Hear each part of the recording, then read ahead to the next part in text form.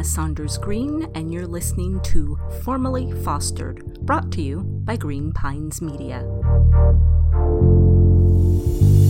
This is a podcast about foster care and children's mental health services, and sometimes the juvenile justice system, mainly because there's a lot of intersection between the three. We give emancipated youth and their allies a place to share their truth.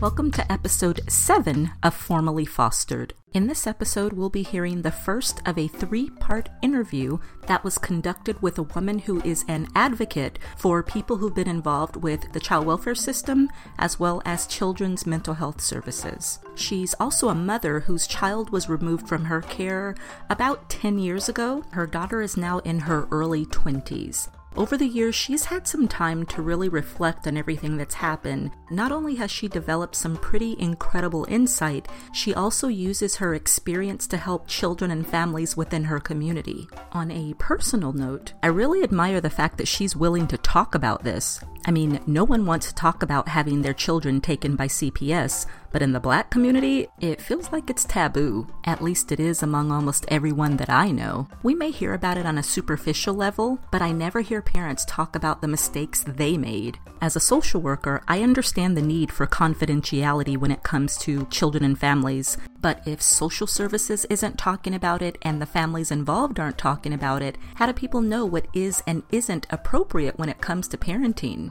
I mean, it's not like we're born knowing how to parent. And the only time parenting classes are mandatory is after a mistake has already been made. What we think is common sense isn't really so common anymore. That's why I think these types of interviews are so important.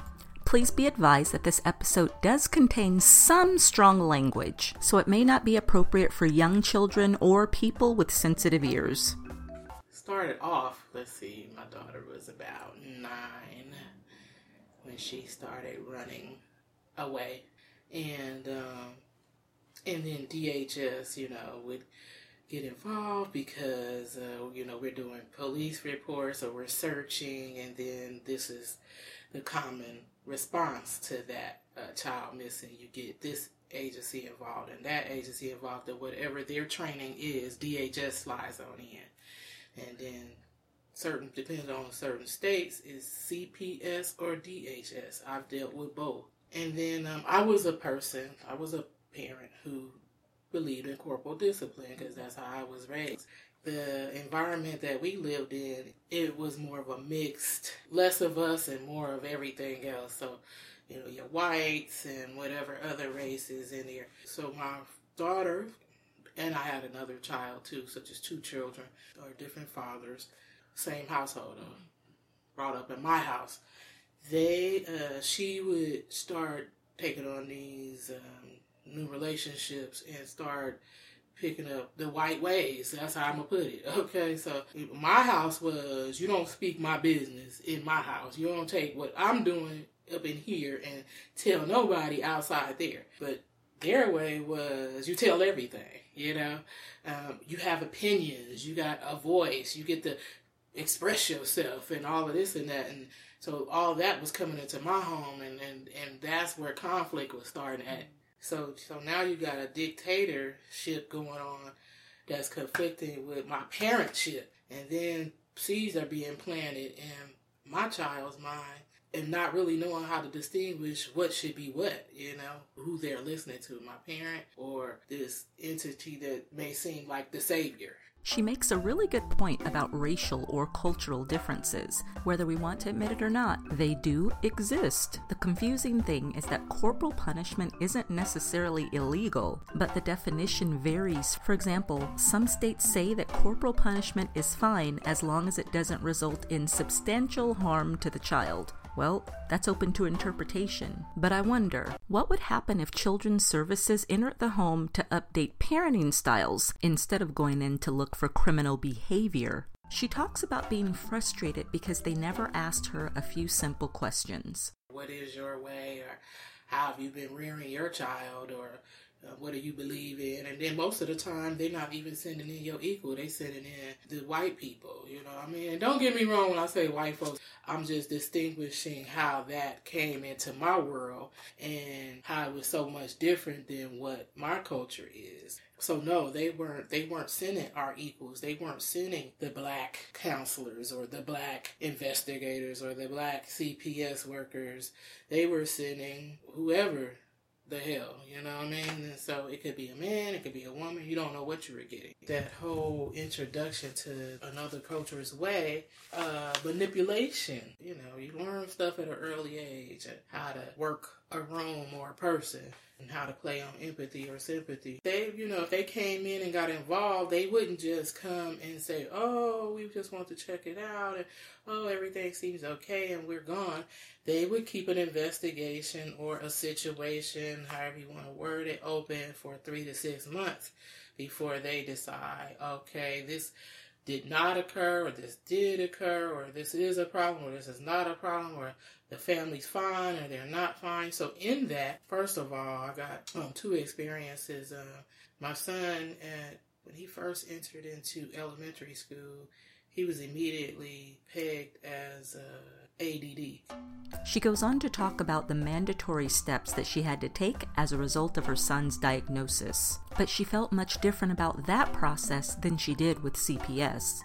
Probably about a year and a half of doing pediatricians and second opinions and testing. It was affecting school. And I could not, you know, education is a real big thing. I come from a line of educators in my family, and military, and pastors, and ministers, and teachers, and seamstress. So, you know, we were really big on education. It was like, we don't cut corners there. You know, that's what I'm going to do as a parent to help my child. So, yeah, so the introduction of counselors and therapy and IEPs and plans and meetings and all that came early with my firstborn.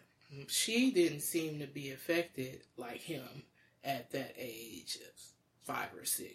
They would come in and do their therapy and the this and that and the recommendations, and we recommend family therapy, we recommend wraparound, or we have resources for individuals, this and that. Or, you know, they would give you some information, and then as a parent who does their due diligence, I was always a parent who says, you gotta take your information, and then I research and decide what's best up in here and how we're gonna apply it. And so that's how I would do it. And so, yeah, they would come in with their recommendations, and they want to make sure you're compliant with the A, B's, and C's. And as long as you were and did, then they would come and close the case out. Yeah, so they were good at that, but still not good at the how do we relate your culture and how you run your house to our agency and our expectations.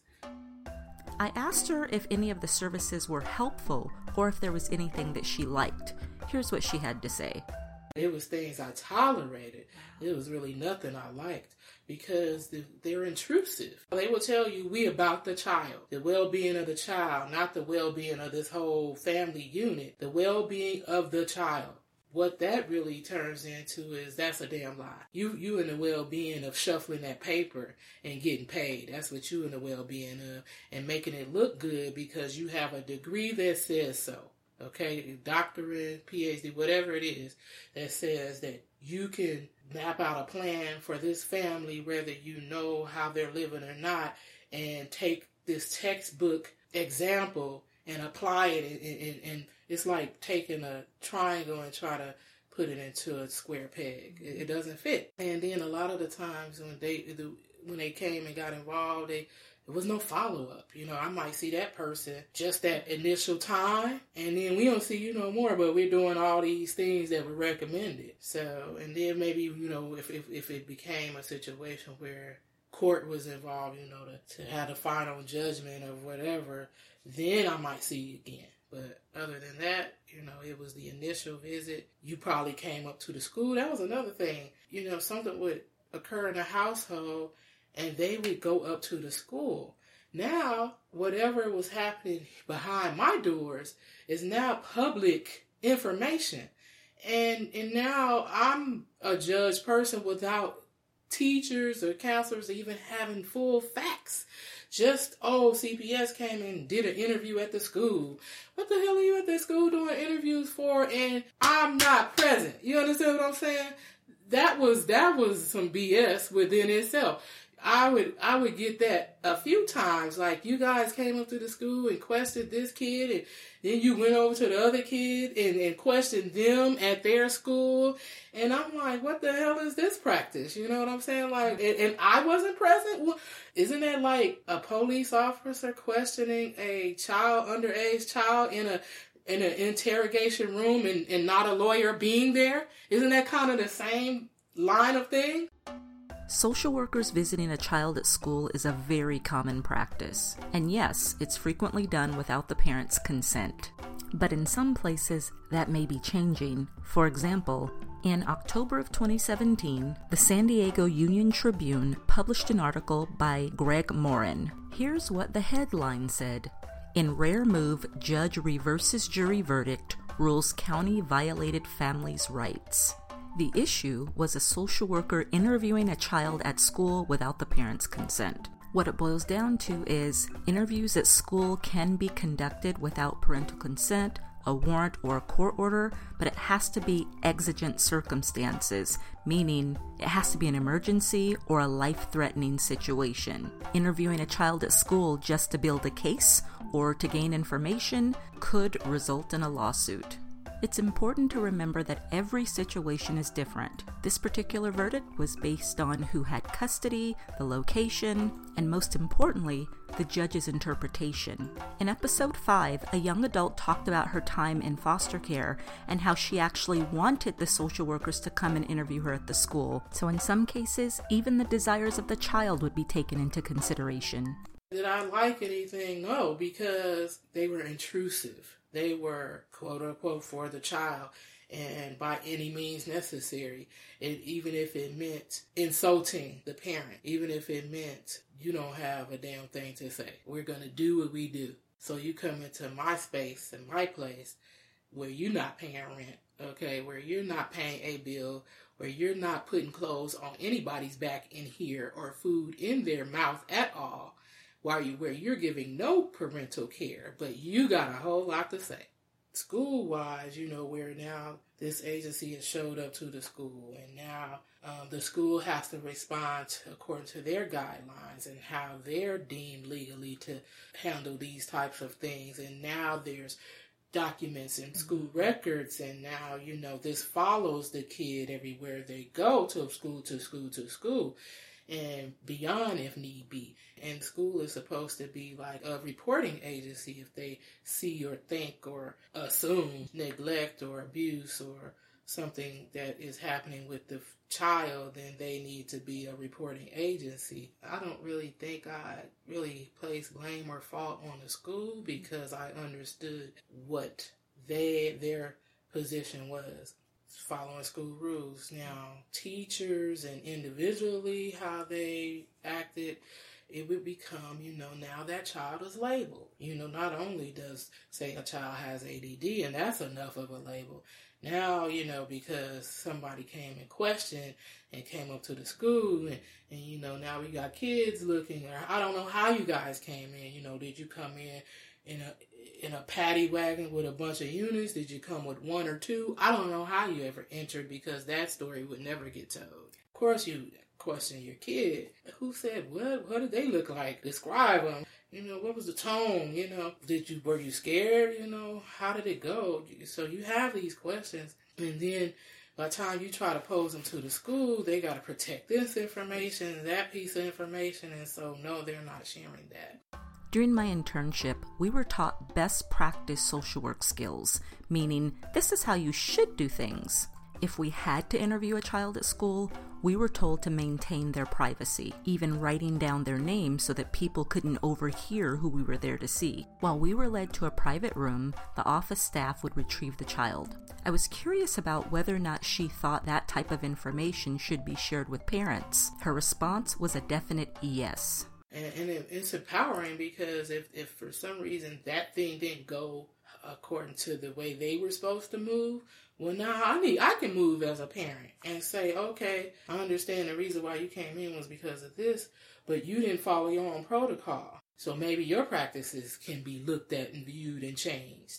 It was just a revolving door. It seemed once the door was open, it didn't stop. It was like, oh, if I got a scratch and I think that my mom did it, let me go and tell somebody at the school. Oh, I was punished. Let me go tell a friend. And now, however that friend interprets it, they go tell their parent, the worst thing is happening with my friend who I love her so much. And her mom is being mean and she takes things away from her. And, and the story bubbles up because, again, you're not my culture. So the way I do it and the way you're hearing it is, shocking or, oh my goodness, reactions. And it's not even that deep, you know what I mean? But because Susie or Timmy blew it up to I be damned, now it's like magnified to be something 10 times worse than what it was. Okay, she did something out of order that was against the rules of her house and she got her ass whooped.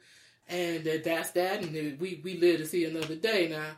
If it's time to go to bed, go to bed. If it's time to get some homework, get that homework. If it's time to eat, let's eat, So, and we move on. And once the punishment has been handed down, we don't come back the next day with some more.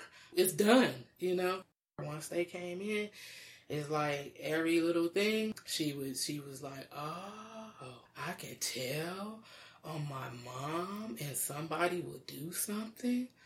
Okay, the manipulation. We spent quite a bit of time talking about parenting styles and how those styles frequently developed from generation to generation. She also shared some of the things that she had learned over the years. I would probably say just because of the rearing, kind of mimicking the way I was reared, a child is to be seen, not heard. We don't have opinions and voices up in here. You do what I say, not as I do. I feel like in a lot of things, as I look back, like had I been more, maybe gave my kids a forum of openness where they could tell me, this is upsetting me, or this is how you made me feel when this occurred, maybe even the relationship today would be a little different. But what was happening is I was rearing them in so many ways to fear me. Let's just keep that real, And so when you fear something, you don't talk to it. You know what I'm saying? That's a good point. You just keep your walk, whatever it needs to be, so that you don't stir that up. I was really curious, so I asked her, what was the scariest thing about this entire process? I assumed it would have been something about CPS. Here's what she had to say. The running away, because it just, once she got a taste of it, it seemed like even with the running away and, you get home and get your butt whipped, don't do that anymore. I didn't have it in me to express. That scared the hell out of me. You not being in this house had me fearful of what you were facing outside that door. That's not how I approached that. My thing was, oh, you going to defy my house? You going to do what you want to do? And so are you going to embarrass me? So that's, I'm chasing you in projects. We ain't never lived in the projects, but you over here hanging out 9 or 10 o'clock, playing double dutch at somebody's mama house, and that parent ain't even got the good damn sense to send you home and ask you whose child are you? Why is your child out at 9, 10 years old? I don't care if they are outside the front door playing double dutch. Why are they out? It's 9. They should be in the house. That's something. 9 o'clock. Matter of fact, you such and such an age, so you go to bed at 8, and because you're a little older, you just get an hour later. You know what I mean? It was a tight ship, and you over here having a good time. Really? We found ourselves, as in me and my son, found ourselves not even being able to sleep because we got to lay on couches, we got to man the doors, we got to put chairs up under stuff. We can't even rest because we don't know when you darting doors. Now, lucky for me, at that time of the running away, I lived in a townhome, so my room was downstairs and theirs was up. So the only way you get up out of there is if you jumping out of windows. And at that time, she wasn't jumping out of windows. Never did she jump out of window, but she definitely didn't have the wherewithal to jump out of windows. So her mind said, creep downstairs and let myself out. So we found ourselves being security guards and, just doing unnecessary things. And then I started getting pissed off because I'm like, you're not my only kid, but yet you're demanding all this attention that is just, and then these people up in my house, and it's just like, you know what, you're doing too much.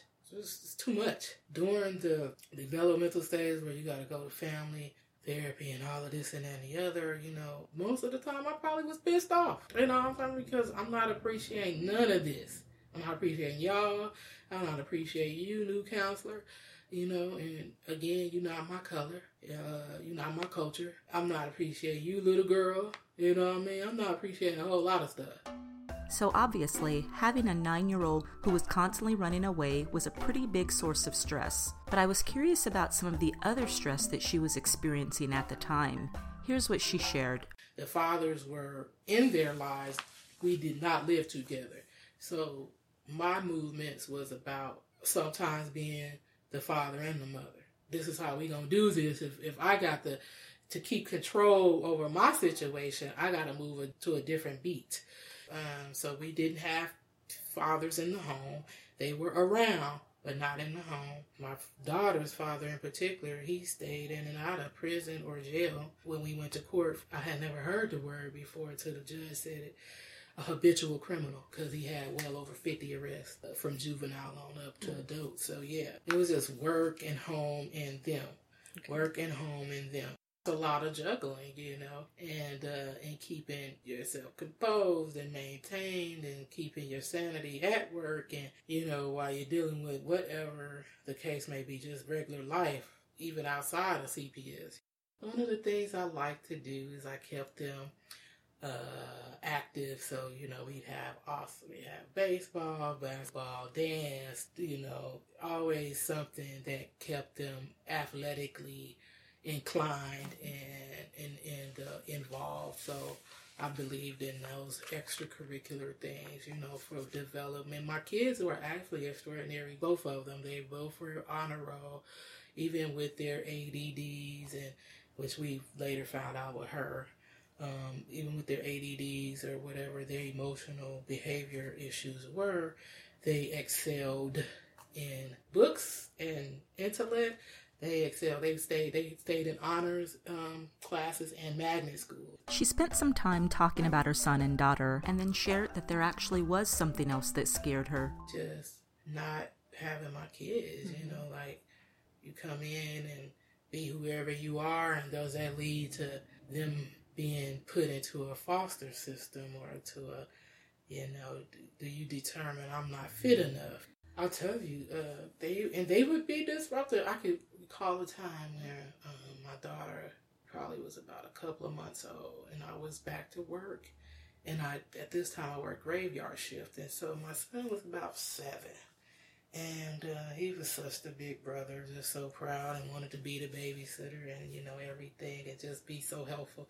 And I would have a young lady friend's teenage daughter spend the night and watch the kids, and then I'd be home by 6 or 7, and then, she'd get herself ready to go to school and whatnot. And then my son, he was braggadocious about his little sister, so he had said to one of his teachers that one day he was sleepy, and the teacher wanted to know why was he so sleepy, and he said, because I stayed up and helped feed my baby sister while my mama was gone. He didn't say, but the babysitter was there. So he left that little piece of information. You're 7 years old, you don't have all the facts, and you may not articulate it the way it actually happened, and boom, they pounced. Wow, next thing you know, I'm being contacted by CPS agent such and such. My son is telling me that the next day after he told this thing to the teacher. Apparently the next day, the teacher got so concerned, she did her due diligence and called the CPS authorities. The next day, they were up at the school questioning him in a room by himself, That particular incident led nowhere, because it wasn't what he said, and what was actually in the home wasn't the case. But, them flying into action, and was actually my first bout with CPS and how they get down, and them flying into action or too hastily. And I was that parent who's, I'm ready. Okay, I asked, you got your pen and paper, so do I. Okay, now let me tell you what you shouldn't have did, and let me speak to your supervisor. I don't like what you got to say. Well, let me speak to yours. And that's how I moved, and so that got shut down real quick. I think that was like a week's top. They was out of there. Earlier, I had asked her if there was anything that she liked about the services offered by CPS. The answer was no, because they were intrusive. After talking for a while, she told me that there was actually a program that she found useful. My daughter was in this wraparound program that was just specific to her and her situation. And I like that place because when something got told to me, I would be able to relate to it because I know my kids. So you described it in a way where like, yep, that sounds like her. Okay. But I'm still questioning how did it get handled? And they would, be truthful and honest about it and everything. I'm thought, okay, all right. So that place had me comfortable, but that was one of several. I had a friend of mine who left, and we were really good friends. She had 4 children. The youngest one of hers was probably, and my daughter were probably three years apart or whatever. So not too far in age distance. But anyway, she left, went on to Oklahoma. And she had been working on me for years. You should come on and make a change. And education's so good here. And the kids are doing so much better here. And da-da-da-da-da. And nope, more power to you. Never paid attention to that. I wasn't entertaining. And then when the recession hit, and I was in healthcare at the time. I was doing my home health at the time. And so I went from having 2 clients where I was getting my little 65 hours every week in one agency to trying to scrape up 25 hours with 6 different agencies. I started having to downsize a lot of things. So my place and space and living arrangements being one of them. As this is occurring, I got my friend over here. Hey, things are starting to sound a little bit more appealing because this right here is not it. At the age of 10, they wanted to have her come for the summer, so I was like, okay, I was able to get a 3-month supply of medicine, which was really rare because you have to go in every month. They need to lay eyes on you before they prescribe, but because she had developed a rapport as this psychiatrist patient and we had developed a rapport, he made an exception. So I have to pause for a moment because this is something that I had never even really thought about. I had never even considered the fact that kids on psych meds may not be able to take long-term trips because they couldn't get enough medication. He went on and did a 3-month supply, and so I'm like, okay, my friend, she's an LVN. I'm like, here's giving a whole painted picture of this child who you last saw and who she is today. Are you sure you're ready? You're going to have to look out for things. Here's some triggers. Here's some don'ts. Here's some do's. Here's some goods. Here's some not so goods, because I don't ever want to send my kids someplace where a person is ill-prepared. And I definitely don't want to send you somewhere where they don't understand it, so then you get mistreated. She goes out there for the summer, and recession is, happening. And I'm downsizing, and I'm still don't have all ducks in a row. Just had to send my son over to his dad and trying to juggle here, trying to survive. So she says, why don't you let her stay? So I said, okay, because I'd rather have her stable there than to have her running all around, dragging her from here, there, everywhere with me when I ain't, quite knowing what's the next thing. So so I let her stay, did the guardian letter. Now we understand we're at a place medicine is about to either run out or whatever, and I can't go back and get some more. So now we're doing things like, how can we get her that medicine? I could call her a relative and then, try to work my insurance over here on my end, see if that works. So that took a month or two, because you got to have the enrollment time and all that crap. And when they do with employees, and so you might have to wait for that. And then we weren't thinking, let's do this first before we go to Medicaid or state coverage or whatever. And then, so as this time is going by, we now have a child who's not even being weaned off of psychosis. They're just done. That was a whole hell of a problem that nobody was ready for. I wasn't educated enough at the time about psychosis medication and the cold turkey stop of it all, and not to do such a thing, and how detrimental it could be. To get an idea of how important the medication was, I asked her if she had noticed any improvement in her daughter's behavior. The biggest and most important thing was that she stopped running away. So of course I wanted to know, how did her behavior change after the medication ran out? The things that got told to me was naturally the negative things. I rarely would get, even from the LVN friend, the good. It was either met with stories not being told, or, as I came to later find out, my conversations with my kid would be monitored to the point where she didn't even feel like she could tell me what was really happening. And so, it was a painted picture, a well-fed painted picture of what was. And so when it started affecting, say, her children, your daughter is standing over people with knives now, or, she's cutting on herself now. She's killing pets now. She's not getting along with folks now. Here those come, flying in. So we're trying to get things going so that insurance didn't work. So now we're going to the state, and now, I'm writing things, to get that ball rolling. To me, that wasn't met with an urgency. Now, during that time, again, I'm being painted certain pictures, so the things I'm being told don't sound that urgent. And even if it was the position I was in, I couldn't even get there. Like, let's send her back to what?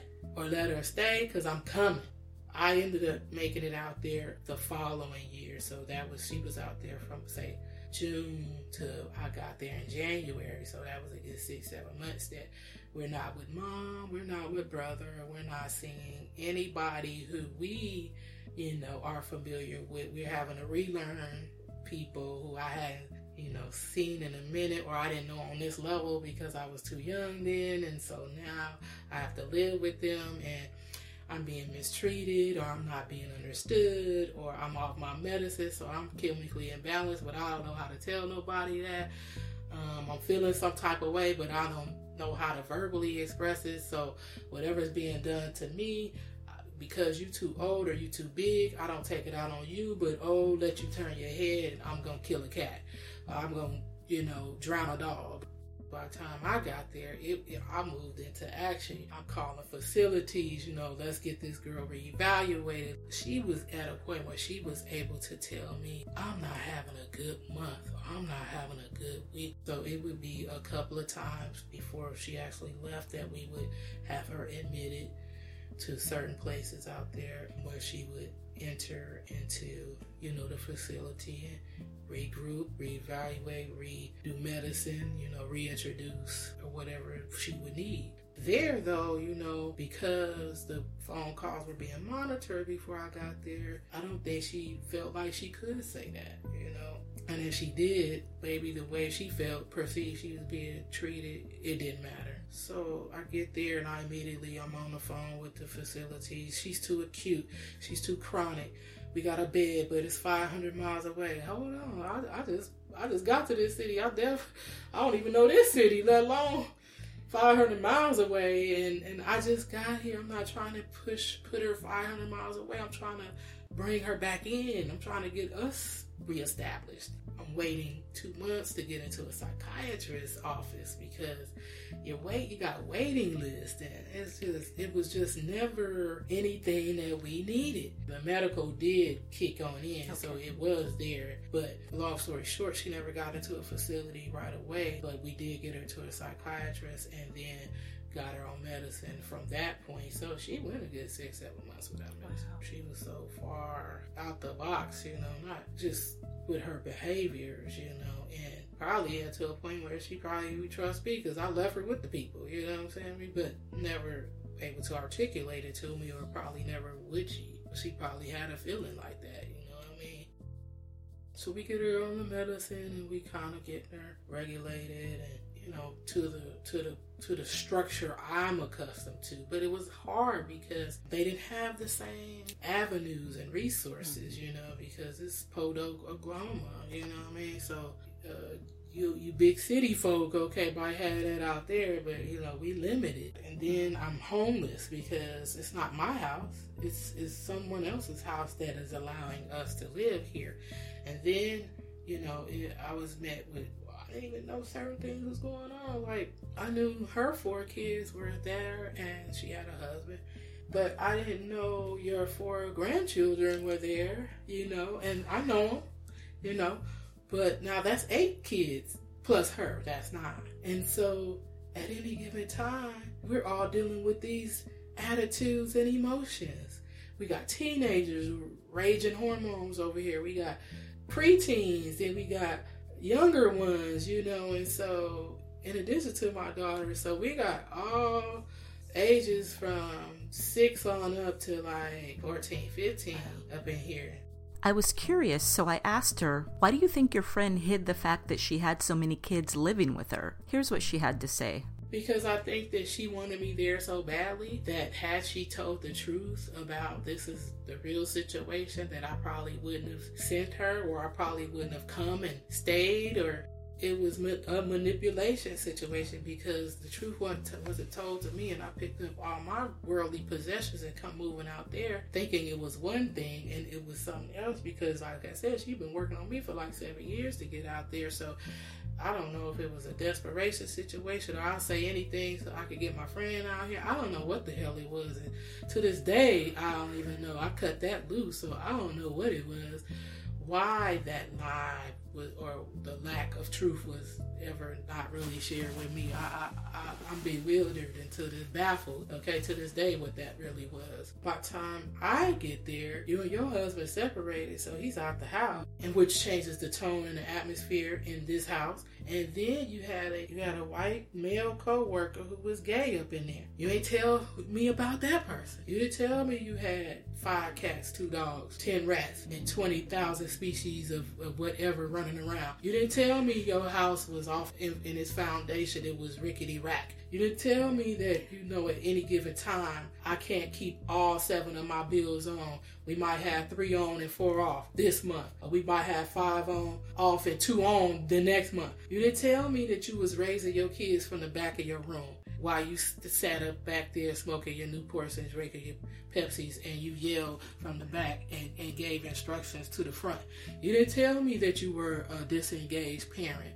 You didn't tell me these things. So I came to all of this. So if it, fucked me up, how you think my daughter was there within a week's time? Matter of fact, because I'm the sharpest tool in the shed. So within a couple of days' time, I was like, oh, whoa, hold up, wait a minute, home girl. You been lying. And then you didn't tell me you took your little nasty gambling habits. So half the time you off. You don't know what's happening up in here no way. I also became homeless, and I ended up at a shelter while I was out there. Never in my life had I been in a shelter till I got there. Thank you for listening to Formally Fostered. You can subscribe to us by going to Apple Podcasts or follow us on SoundCloud. Feel free to leave a comment or email us at info@greenpinesmedia.com. So, until next time, have a good one.